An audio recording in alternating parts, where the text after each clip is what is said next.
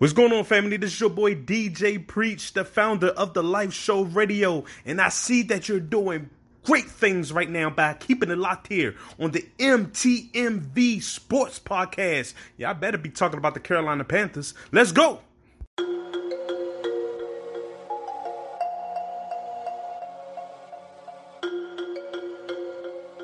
Hello and welcome to the Know Your Personnel podcast. We are on all major podcast apps. You can also find us on MTMV Sports Podcast Network. Be sure to subscribe to both stations that you never miss an episode. Please remember to leave us a 5-star rating. Download and share this episode with a friend so we can continue to grow the game. I'm very excited for our next guest. Let's jump in. Welcome back to the KYP podcast. I'm very excited for our next guest. Coach Scott Waterman is the head coach of the Academy of Art University of San Francisco. Scott, thank you very much for joining us today. Nick, it's a pleasure to be on here, and obviously I have a lot of respect for you since now you're the head coach of my alma mater, but it's ironic. Our paths crossed. We didn't even know it when you were at Fullerton, so it's great that we've kind of got to know each other over these years, and appreciate you having me on.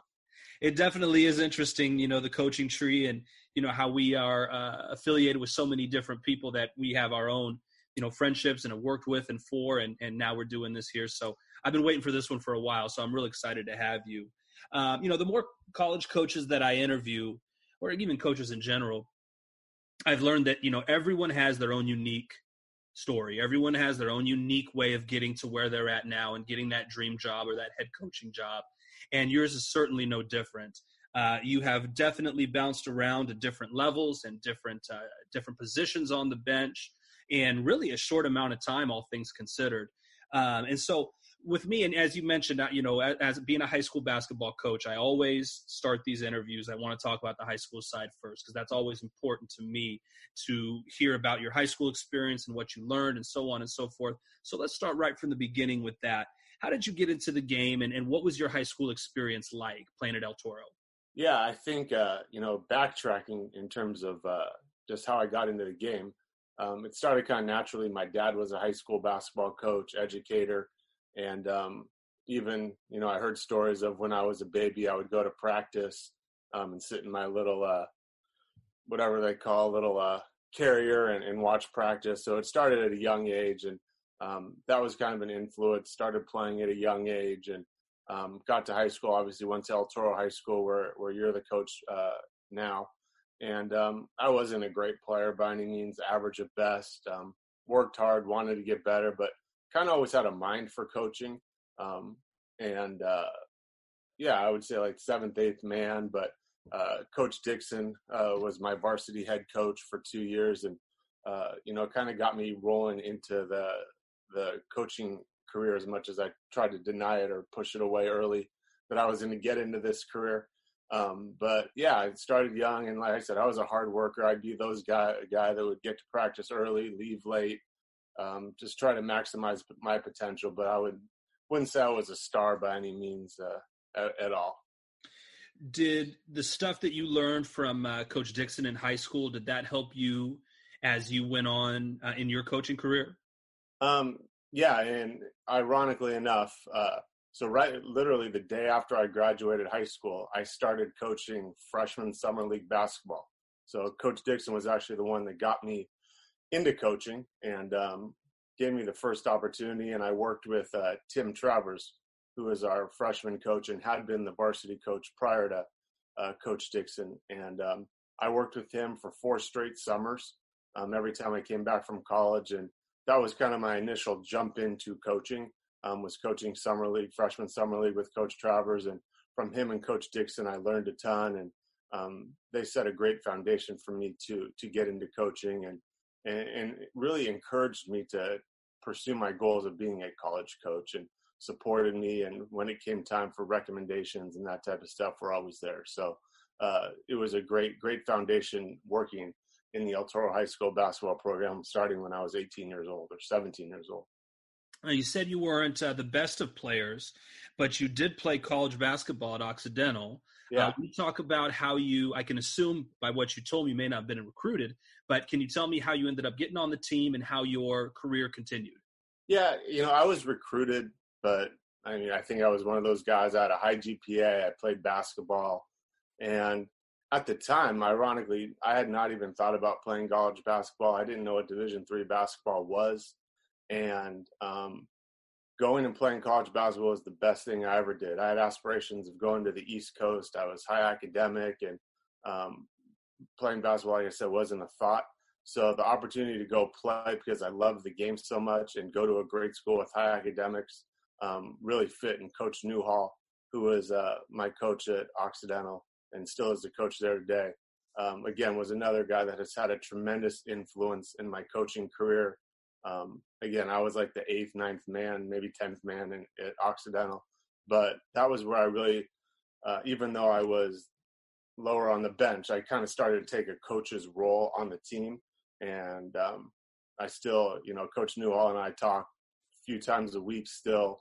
And he's been a guy that's, again, like Coach Dixon, Coach Travers, helped create the foundation of where I am as a coach today. And he pushed me on the floor, and some of our assistant coaches, again, were just phenomenal people that made me a better basketball player, made me a better coach, made me a better person. And yeah, at the time, I still wanted to be a doctor, ironically enough, and kind of was thinking I'd go take the MCAT and go to med school, and then things kind of got flipped around, and I just stuck with coaching. So, but going and playing college basketball, it was an incredible experience at the Division III level for a guy like myself who was never going to be a Division I player. You said you mentioned you were like a coach on the bench. What did that mean? What do you mean by that? Yeah, I think that, my teammates recognized that I had a good knowledge for the game. And I was a cheerleader. I was the guy that, had a great feel for things, and they could come to me if, they would come and ask me questions about plays and things if they weren't understanding it, or things they saw on the court or things I saw on the court, and kind of just took, like I said, just more of a captain leadership coach role on the team. So is that when you realized that, that's what you wanted to be, was a coach, and that's the career you wanted to pursue? Yeah, I still have a shoebox of letters from when I was a senior in college. I sent about 300 letters out to every Division I school, trying to get any sort of volunteer, graduate assistant sort of position. And I have a box of rejection letters from 349 coaches, essentially, of that. But yeah, that was where it really started, and just got the itch to go kind of break away. And then it was when I started at Long Beach State that the med school dreams officially got pushed to the side.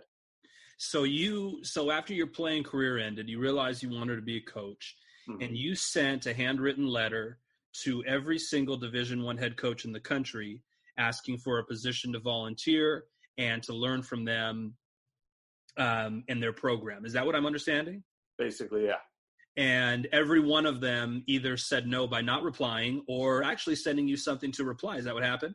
Yeah. You got a nice set of autographs of there you go. Secretary's autographs.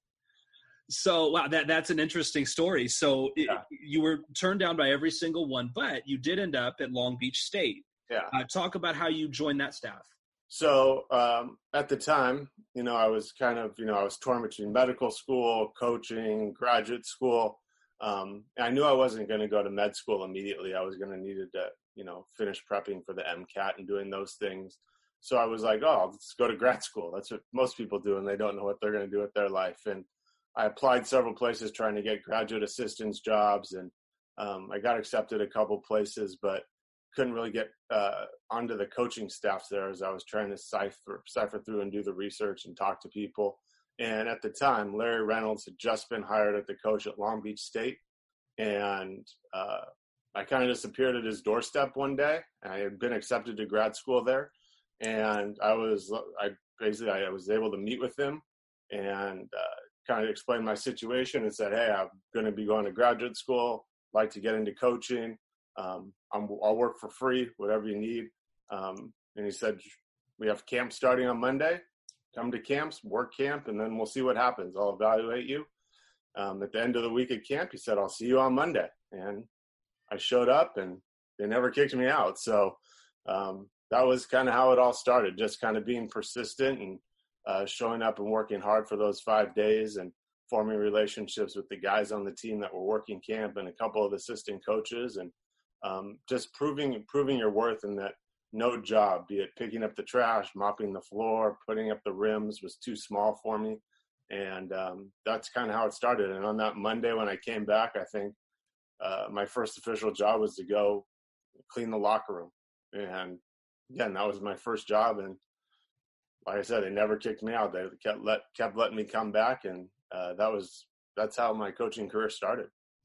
It's very common theme as you listen to each of these podcasts of how many coaches work for free, and not just for a day or for a week, but for years, many times, and working even below minimum wage and doing all those things. And your story is certainly no different. So you step in now you have a position, or at least the coach knows who you are and expects you to be there at Long Beach State. What did you notice right away in the difference between Division I basketball and the basketball that you were used to? Night and day. Night and day.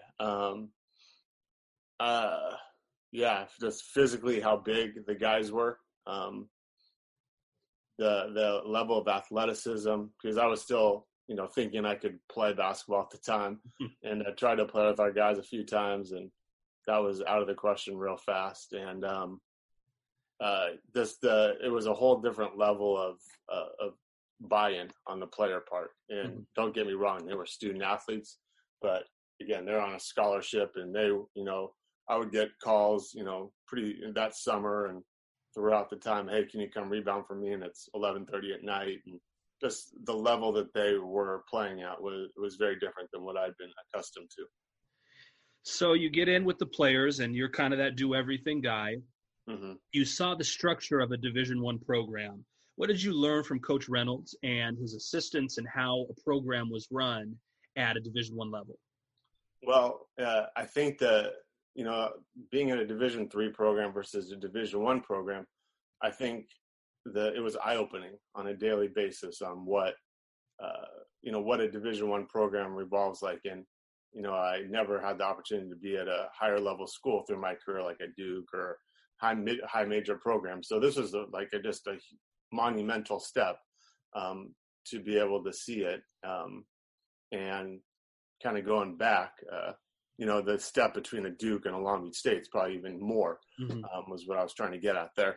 But yeah, it was just incredible. And to this day, Coach Reynolds, how he ran his program is a lot of how I run my program.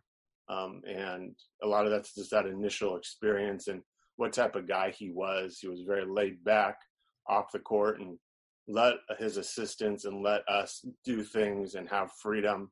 And it was just get it done. It wasn't micromanaging.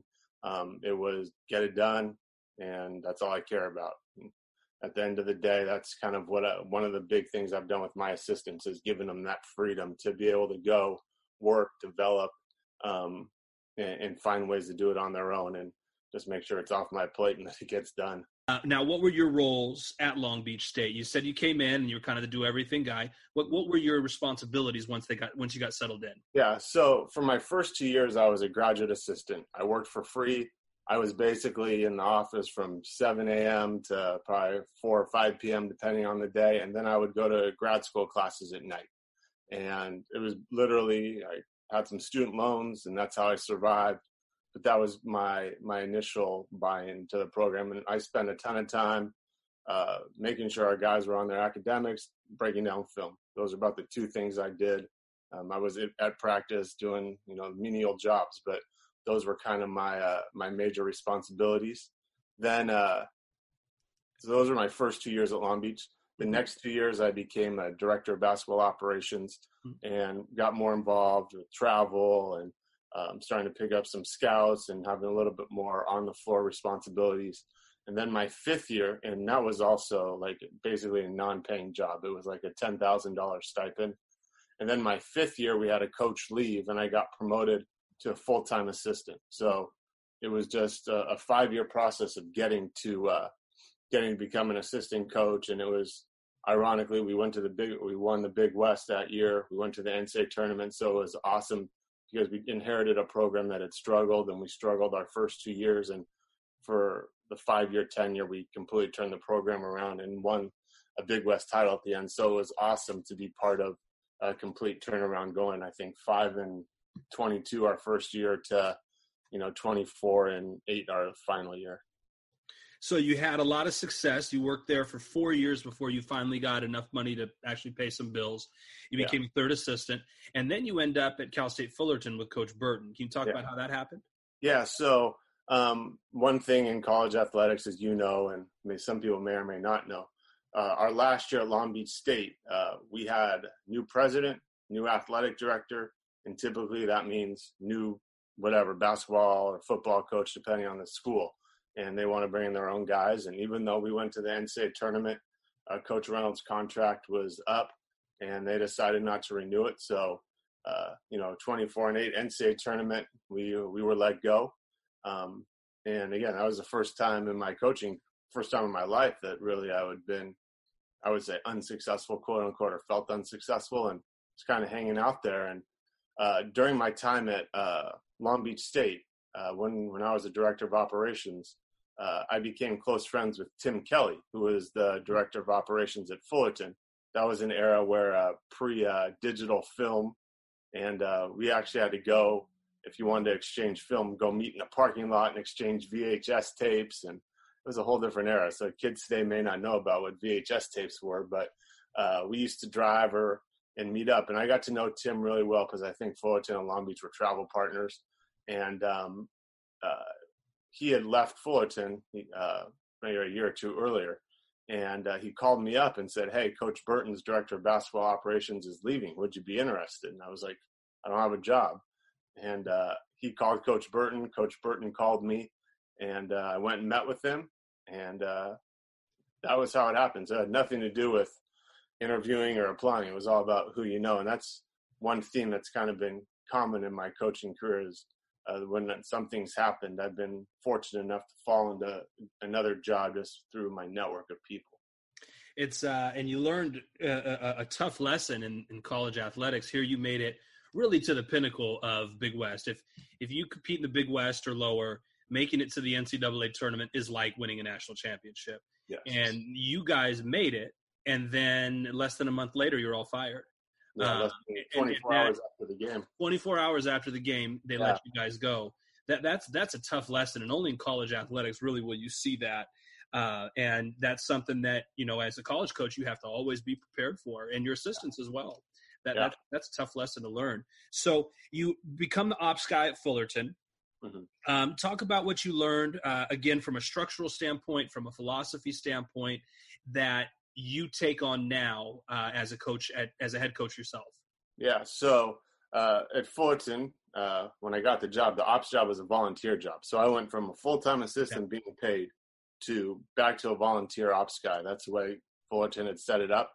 And I was that for a year. And then the next 5 years, I became a full-time assistant following. But Coach Burton, I learned a ton from. Coach Burton is as detailed and prepared and organized a coach as I've ever been around. You could be playing the JC team down the street, Duke. You could be playing a high school team for all he cared, and it would be the same way how we prepared. And it was detailed. And it was awesome. I learned a ton. I took so much from him, his passion. He was very different from Coach Reynolds in his mentality and how he handled the players. Coach was a little bit more laid back. Coach Burton was way more fiery and aggressive. And it was a 180-degree difference. And I didn't realize it till I left how good of a coach he made me, because he just pushes you. And it's to the point where you're like, God, I don't like this. But 5 or 6 years later, I could look back at myself and say, God, he made me 1,000 times better coach by doing all those things and how he was. So, again, it was an incredible experience. My first year there, we were lucky enough to win the Big West and go to the NCAA tournament again. So I was able to go back-to-back years. And then we had, another 2 20-win seasons when we were there and had a ton of success during that 6-year run I was at Fullerton. And what were your, as an assistant coach, once you became an assistant coach, what were your responsibilities and roles at that time? Yeah, first and foremost, recruiting.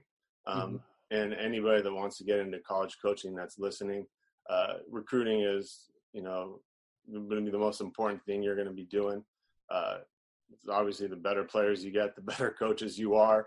And more importantly, the better talent you have, the game comes so much easier. And recruiting, be it California, Texas, we were all over the nation recruiting. So that was really a great time, because at Long Beach, I really only had a chance to recruit for 1 year. And then going to Fullerton was kind of thrown into it once I became an assistant. And you learn how every kid's different, who's surrounding them, who you need to recruit, and their family, their circle. Mm-hmm. What, academically, can they make it? Do they want to be close from home? Who's influencing the decision? So it's a puzzle when you recruit. It's not cookie cutter for every single kid. So that was number one, doing scouting reports and getting really in depth. That was kind of about the turn of the digital era in terms of, using computers to do scouting, and all the software came out about that time. And then obviously, and this was at Long Beach too, just having a rapport with the players.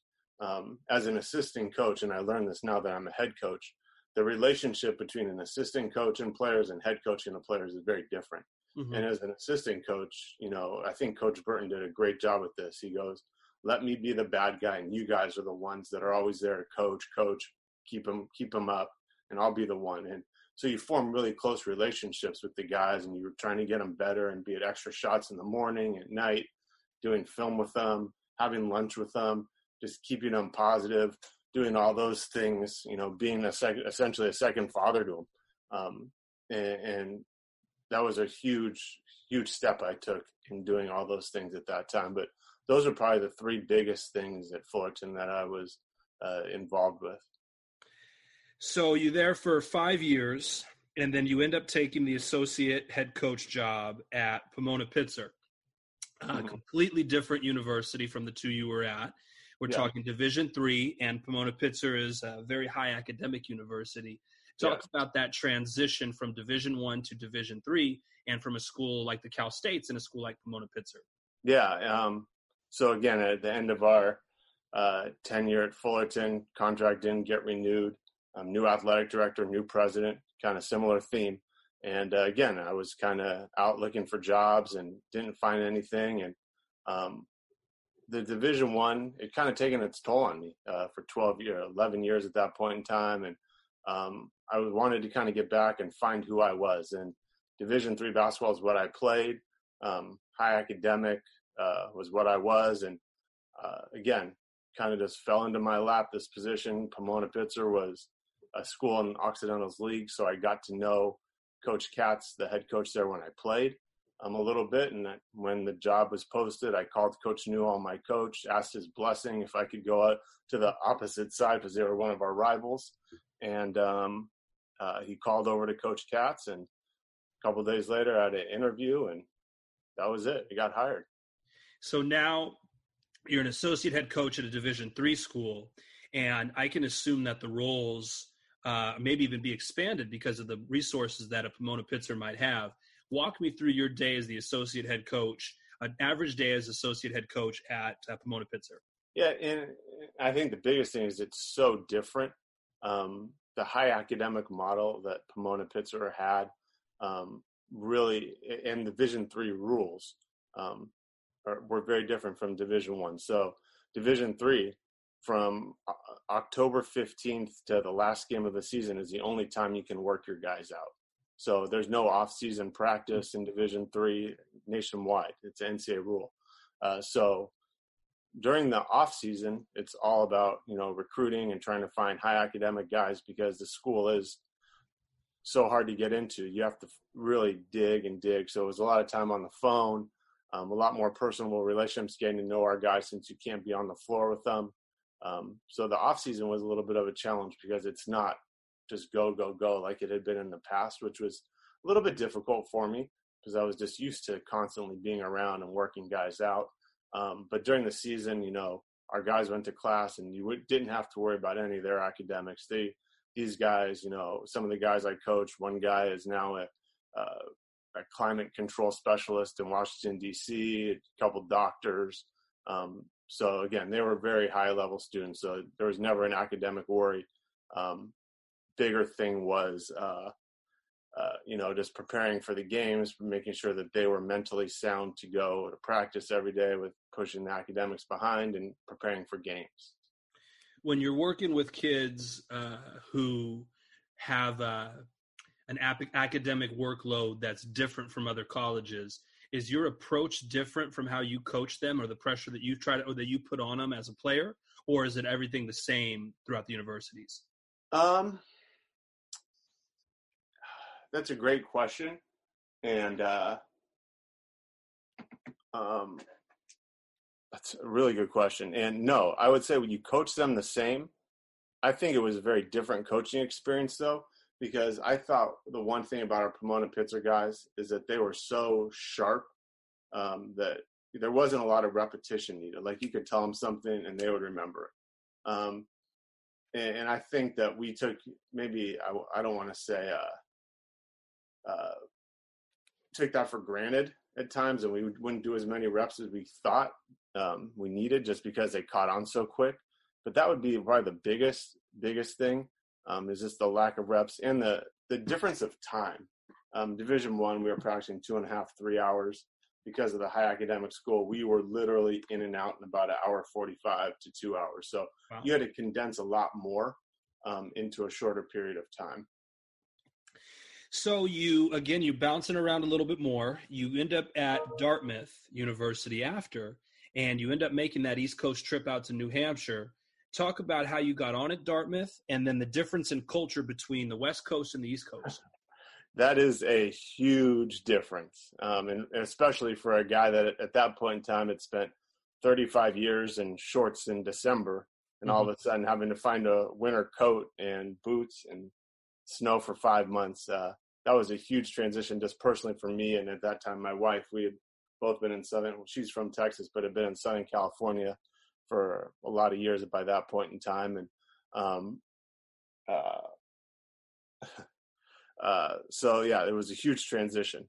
How I ended up getting the job, again, just fortunate. At the time, backtrack to one of my years at my last year at Pomona Pitzer, I'd gone out to the East Coast to recruit, and to go out there, I paid my own dollar actually because we didn't have a recruiting budget. So I went to see some kids and was going to make it a professional development trip because I'd started to get to know some coaches on the East Coast. So I went and watched Harvard practice, Boston College practice, and just kind of make it good for me to learn more and expand my network of coaches and just learn a little bit while I was out recruiting. And one day I was supposed to go see a kid and the practice got canceled. And I was in downtown Boston, and I just happened to know that I was near Northeastern University. And the year before they'd been in the NCAA tournament, and randomly picked up the phone and called to see if they were practicing that day. He talked to their director of basketball operations. He said, yep, we're going to practice. See you at noon.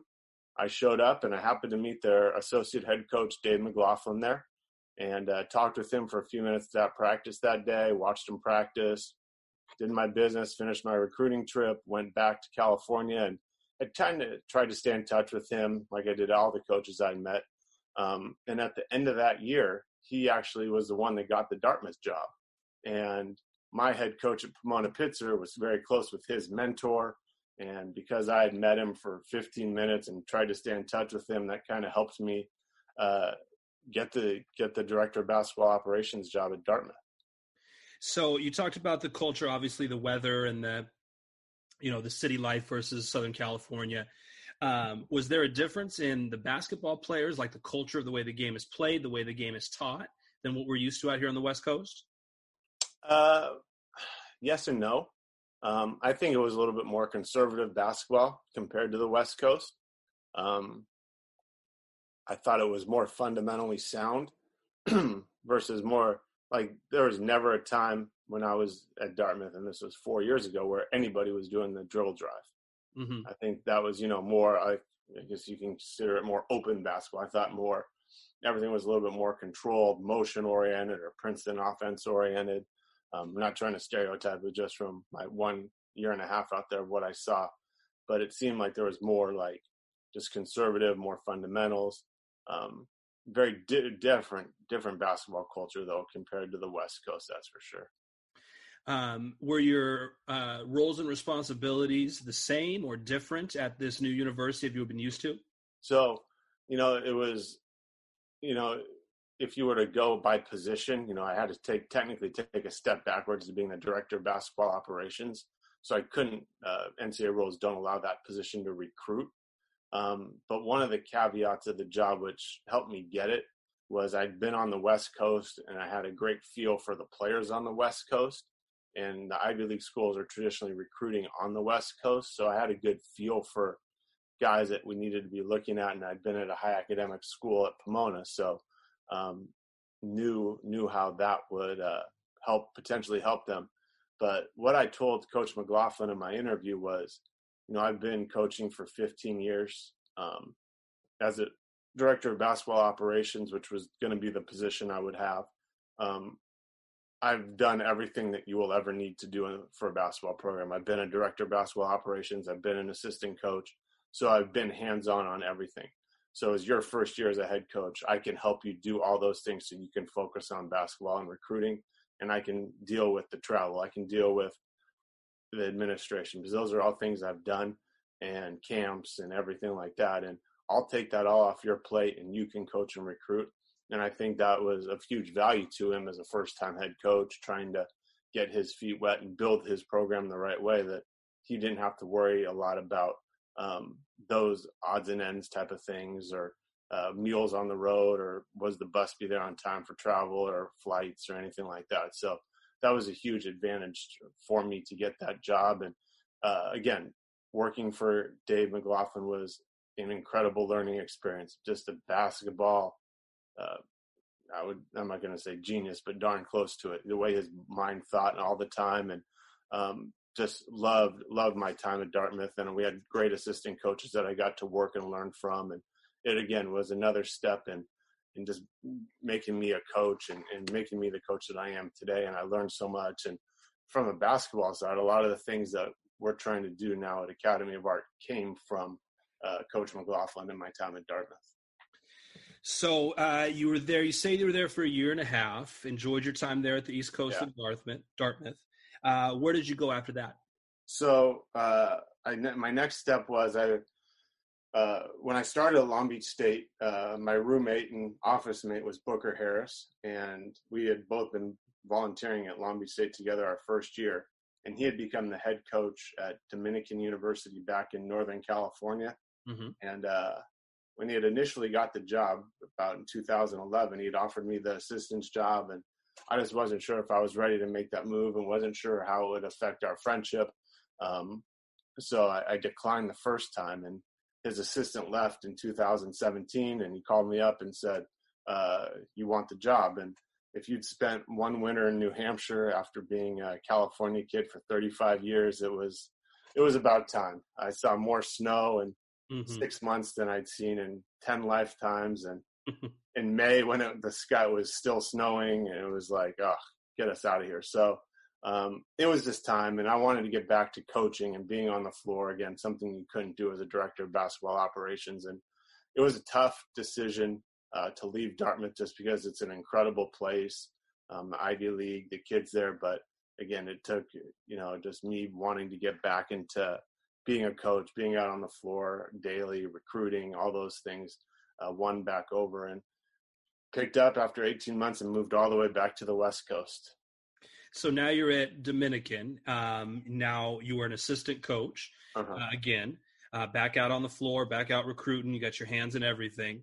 Are you better now in your roles and more refined because you've been so many different places? And are you able to hit the ground running and be a better coach than you were before? Yeah, without question. And I think the one thing, and because you worked with Coach Burton and Coach Katz and Coach McLaughlin, they were great to learn from, but they were all very, very hands-on on the team. And the assistants, we had specific roles, don't get me wrong, but Booker gave me a ton of responsibility and actually let me get out on the floor and coach and be much more present. And, when you're at the Division I level, there's, head coach, 3 assistant coaches, and other people. So there's a lot of voices, but it was just me and Booker coaching.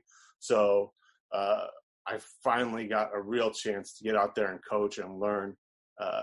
You do it, and then it's just different when you take that next step and there's more responsibility put on you. And he gave me that responsibility. He gave me that chance, and can't thank him enough for it. And it was a great decision to come back, just because I learned much more about myself as a coach and was able to take things from all the previous places that I've worked and kind of help him and build his program. The one thing I think, as I look at you, and I've known you over the years, that you're known for off the court, is that the teams that you're on have huge academic successes. They have a certain level that they're at, and then you go on the team and that bar raises, and it's done it consistently with every single school you've been at. And much so at Dominican University, you guys won the National Association of Basketball Coaches Team Academic Excellence Award. It might be the longest title for an award I've ever heard. But you guys won that, and you are known personally for players and great academics. Share with us how you motivate college athletes to do well in class and some of the strategies that you have to help basketball players. Yeah, I think there's a couple ways you can go about that. First, my parents were both educators, and it was preached on me at a very, very young age, the importance of academics. And then when I got to Long Beach and Fullerton, a lot of the kids that we had weren't privileged academically. They came from poor environments or academically weren't the best students. And I know at Fullerton it was 21 and 22 guys ended up graduating, and at Long Beach State it was, I don't know the exact number, but most of them graduated as well, especially the last 2 years when we were really good. And I think the thing is, I really learned you have to preach to them that the ball is going to stop bouncing at some point in their life. Mm-hmm. Maybe the day they graduate, and they may be able to play for 1 year, 2 years, 10 years, whatever it is. But eventually you're going to have a job. And I think what really was able to help all those guys is I would always tell them, don't let your academics be more important to me than it is to you, because eventually you're going to need it. And I think initially there was a lot of resistance, and we walked guys to class and had study hall all hours of the day and night. And there'd be mornings where I'd have 4 or 5 guys waiting for me at 6:30 in the morning so we could make sure their work was done. They were doing study hall, all those things. Like I was on them day and night. And it finally, doing all those things and just showing how much you care for them and showing them how important academics is, was really important in that. And, then having to go to Pomona, Pitzer, and Dartmouth, where you're with high academic kids, and all of a sudden I kind of lost that academic edge because I didn't have to do too much. I didn't even know if our guys went to class. They were so smart and just doing everything. And then when we got back to Dominican, again, it's a fairly academic school, so we had some pretty smart guys. But again, we had full academic monitoring, meeting with them all the time about what they needed to do in their classes, and it's just the showing how much you care and showing how important it is to you, I think, is what really inspires those kids when they know that someone else is there to support them through it. So you were there at Dominican, and now you finally accepted your first head coaching job in college, or even ever, at the Academy of Art University in San Francisco. Talk about how you got hired and how you were able to get put on there at Academy of Art. Yeah. Again, just kind of, a story of who you know, at least to start.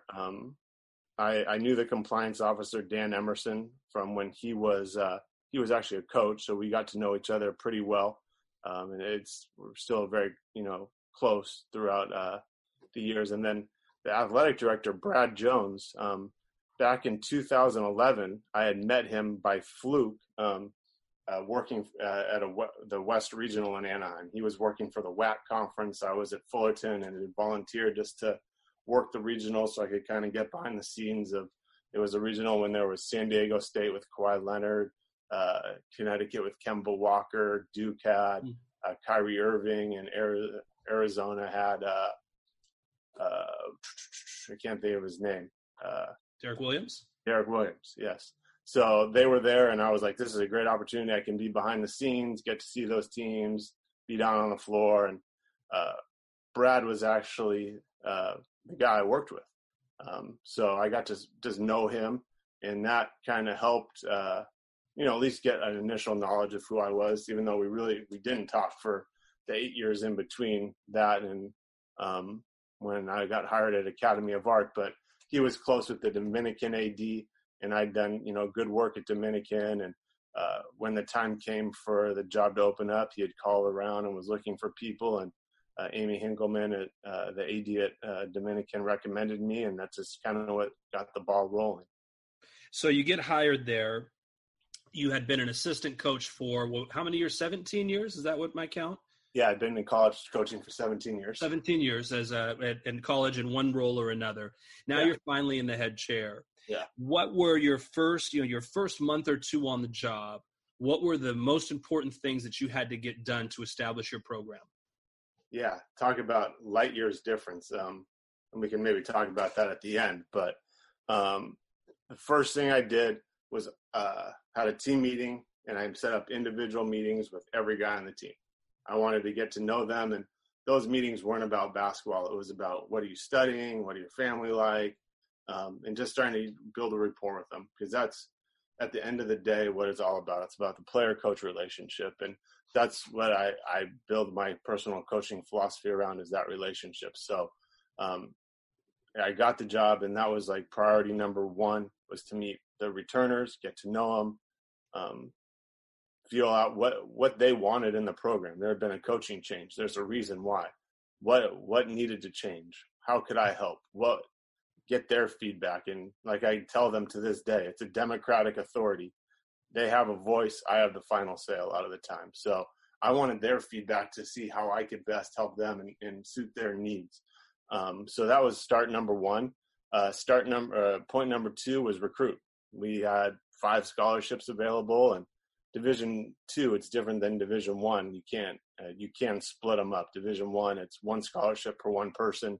But Division II, we can split them up, and we needed some firepower, some manpower for the program. So it was hitting the floor recruiting. Then 3 was hiring my staff. And I wanted guys that were loyal, that knew the game, and more importantly, were like me. They were all about the players. They cared about them. They were genuine. And I got 2 great young assistants, DJ Broom and Clint Tremelli. And the other thing I was looking for is I wanted guys that want to be head coaches, and both those guys aspire to be head coaches, and really, jumped right in and helped when they officially got on board. And then the 4th thing, it was getting to know the school, getting to know the administration, learning everything, of how the athletic department runs, because you've been 5-6 different places and everybody does things differently, be it compliance paperwork, staff meetings, you name it. So it's a learning process, and it was a nonstop. I mean, I would be there at 6 a.m. and leave at 8 o'clock at night, and still walk out with a list of like, what did I do today? And just because it would pile on with 10 more things. And it was, the balance between friends calling and congratulating you, or coaches calling, I've got a player, or just, who you hiring? Do you need an assistant? So it's a major balance of just trying to find the right balance of what needs to be done every day and prioritizing. So let's talk about a couple of those points. The first point was building relationships with the players. Now, you just finished your first full season. Mm-hmm. So those things do take time, but what are some strategies you have? And you mentioned it before, the most important thing is player-coach relationship. What are some things that you do that have worked for you that help you build that strong relationship with your guys? Yeah. The biggest thing, I think it was great, was I would go to lunch or breakfast or dinner with those guys, the cafeteria, off campus. So that was one, just get them in a non-basketball environment where you can talk about nothing basketball related, or basketball if they wanted to bring it up, but try to avoid that. Secondly, I would walk to class with them. Our school is a little different because we're located, in the city of San Francisco. So our campus is the city. You walk from the dorms to some of the academic buildings, you're walking through Union Square and all the tourist sites. So I would walk with them to class and just spend 15 minutes with them walking and talking again. Hey, what class you got now? What's going on in there? How you doing? Just playing catch up, in that way. Third thing, like a lot of individual film, calling them in during the season after practice saying, hey, you have 10 minutes. Here's 5 clips of you. Great job on this. We need to get better here. So those are the things. It's, again, just showing how much you care. You talked about recruiting was your second part. You had recruited at the Division I level, Division I players and prospective professional players, many of those guys go on to play, to Ivy League players, to D3 players, and now here at D2. What do you look for in a recruit when you're out evaluating players? Obviously, first and foremost, how their talent level is going to fit in. That'd be 1A, and then 1B is their personality and their characteristics. Are they going to be a great teammate, great team player? Huge. How do they warm up? Are they too cool, or are they going through it going hard? Something's going great. How do they respond to the coach? Something's going bad. How do they respond to the coach? How do they respond to their teammates? A lot of the intangibles. And when it comes down, when talent's equal and the intangibles are one way or the other, you want the better intangibles. So that's really, really important. Then you have to factor in the academic side. You got to make sure that they meet NCAA school requirements. So getting those transcripts early is really important. And then doing your research. It's not without question that you'll call kids' high school coach, their AAU coach, you'll talk with their parents, but you also may call a teammate. You also may call an opposing AAU coach or a player that they've played against, or if you know someone that knew them, 8 degrees of separation in basketball, you call and say, what's this person like? So if I'm going to invest money and put you on scholarship, then I got to make sure that the return I'm getting is the right return. And be honest, sometimes you get fooled and you miss. It happens, but you have to do your research and feel comfortable with the decision, because you can't coach everybody the way you want to coach them sometimes. And if that's not going to be a good fit, then it's not just not good for you as a coach in the program, but it's not good for the player. And as a student athlete, they want the best experience. And sometimes identifying that early is the best thing, because you know that it's not going to work, and they can go their different direction and you can go your different direction and part ways. And I think that's just as important as being able to identify, sometimes the best thing is being able to take someone off your list for maybe they're not good enough, or just the personalities don't mix or clash the right way. So sometimes the best recruiting is being able to eliminate versus find. You talk about you got a couple of good young coaches in there with you. Guys who remind you of yourself in different ways. What kind of responsibility and roles do you give your assistant coaches? You being an assistant coach much longer than you've been a head coach, you certainly know their point of view. How do you work with them and get the most out of them each day with the players? Yeah, that's a great thing. And again, I like I mentioned earlier, I want to give them a lot of freedom. So on a practice plan, I may say, DJ, you have the offense. Clint, you have the defense. I'm going to watch everything and let them coach it. And then at the end, I'll chime in when I see things, but I want to give them as much say and freedom as possible. And when we do like position breakdowns, I'll say, DJ, you have the guards today.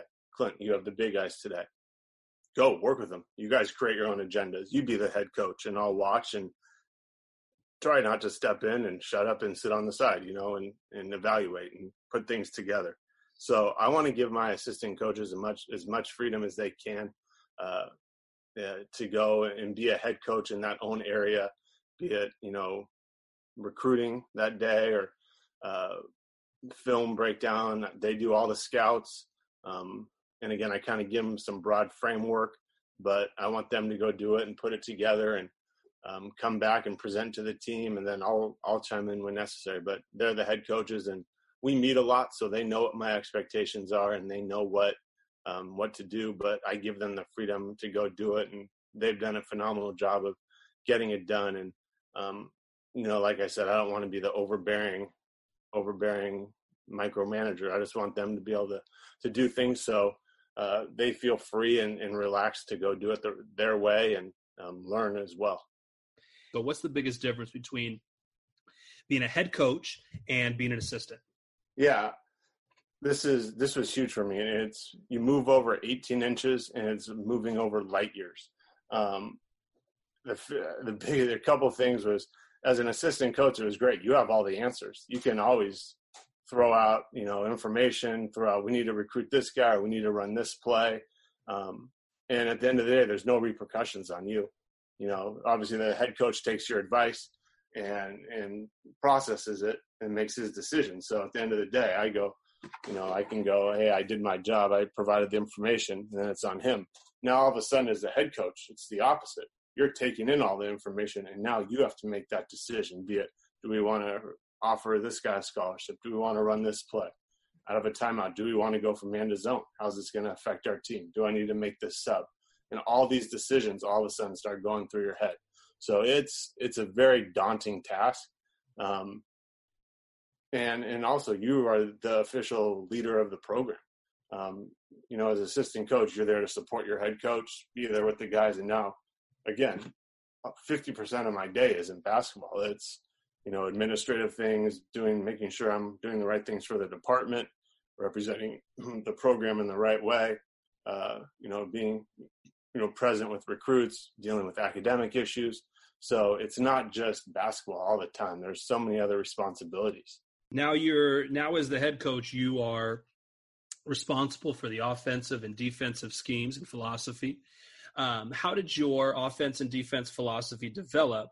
And were you able to take from all the different places that you've been and kind of mold that all together? Or was it one place, or was it a video? Or how did you come up with your offense and defensive philosophy? Yeah, you take 17 years and you pick and choose things and you put it all together. That's exactly what it was.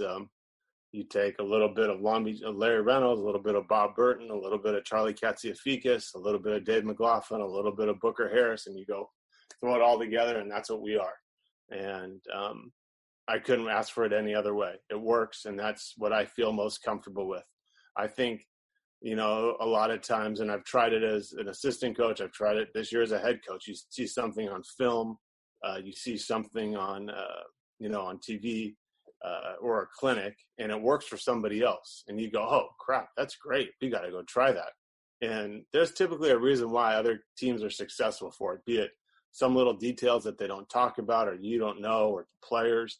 And it's very hard to go take something like that and implement a whole system. And that's what, I love clinics. I love those basketball videos, but I have to be really careful just to pick and choose small things to take versus, oh my God, this is a great concept, or that's a great play. And then you get out there and it doesn't work. And you're like, well, why does it work for Jay Wright? Well, Jay Wright knows exactly what he's looking for. He has the players to do it, and that's why it works for him. So that's why I was able to take what I was most comfortable with and mold it to our personnel. And even that was a learning experience for me this year, because there were some things that I did that I thought were going to be great with our team.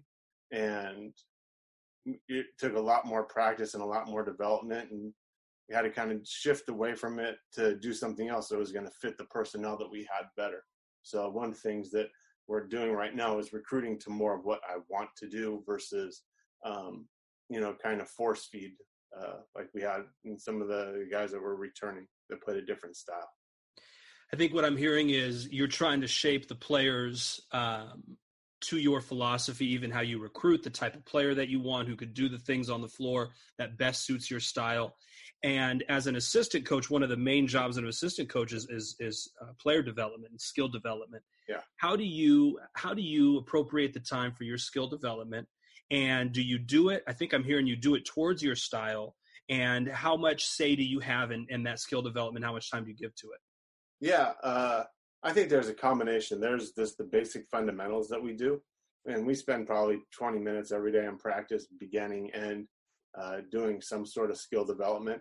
Some days it may just be as simple as 2-ball dribbling, basic post moves. Some days it may be more broken down based on our offensive concepts, how we come off a ball screen, or if we're putting in a set play, breaking that down. So the guards maybe doing a cross screen into a down screen, or the bigs maybe working on screening and slipping, just more based on, offensive sets. So we can do it both ways. And yeah, me and my assistants, have a lot of say in that. And we spend a lot of time actually after practice as well doing that skill development stuff, getting a lot of shots, getting guys on the gun, getting guys in the gym. Just, even for 20 minutes, is getting them going hard for 20 minutes. You can get a lot done. A couple more questions here, and I'll let you go, Coach. Professional development. We touched a little bit on that. What are some ways that you make yourself better as a coach, be it websites or clinics or books, etc.? What are some ways you develop professionally? Yeah, I enjoy podcasts. I'm a big exercise guy, so that gets me through a lot of runs. Reading, I read a lot of books, coaching, motivational books. And again, I'm not trying to take any specific philosophy, but I'm just always intrigued by how other coaches do things. And if even it's just one little line I can take from it and translate to my program, or one little concept that's worth the 300 or 400 page reading. I love watching film. I'll go, especially during this quarantine time, and throw on 2018 Villanova for no reason other than to see what Jay Wright does, and just kind of just grow as a coach and see how other teams do things, and learn. So yeah, it's an important part of the job. And I've gone to clinics. I've enjoyed listening to other coaches talk about their systems. I've quarantined, been on some other Zoom calls where we all talk about how we do things. So it's a nonstop growth process. Last question here. Advice for coaches. What advice do you have for guys or gals who want to be a head coach like you one day? I think first and foremost, well, several things, but first and foremost, be ready to sacrifice. Make sure that you are 100% passionate about what you're doing. It could be coaching, could be anything for anybody else who's listening to this, but find what you're passionate about and go do it, and don't let anybody else say no. And plenty of times when I said I wanted to be a head coach, people kind of said, good luck, it's really hard. And after 17 years, it fell into place. And there were times, don't get me wrong, when I was in between jobs or nights sitting up thinking, how am I ever going to become a head coach? Is this ever going to happen? But you can't stop. You have to be persistent. Having a great support system. My wife, my parents have always been there. My friends who understand what I was all about. Not having those energy vampires that are, taking away the bad mojo from you. So that's really important, but you have to be persistent. You have to go after it 100%. Secondly, like you said, professional development and networking is incredible. Like I said, in each of those situations, I didn't get those jobs because of, being able to be a great recruiter or a great X&O coach. It was all about who I knew. And I was lucky enough for those relationships and connections for things to fall into place. And thirdly, you cannot go in with a closed mind, be it as a basketball coach or doctor or whatever. You have to go in be ready to learn. And the hardest thing is sometimes as an assistant coach is, your head coach may have a completely different philosophy than you, and you have to support them 100%. And even if it's not what you agree with, that's how it's going to operate. Because if anybody in that program is off, players realize it, and it's not going to work. How can our viewers reach you, Coach, if they want to ask some questions or get to know you or stop by when they're in town? Yeah, without question.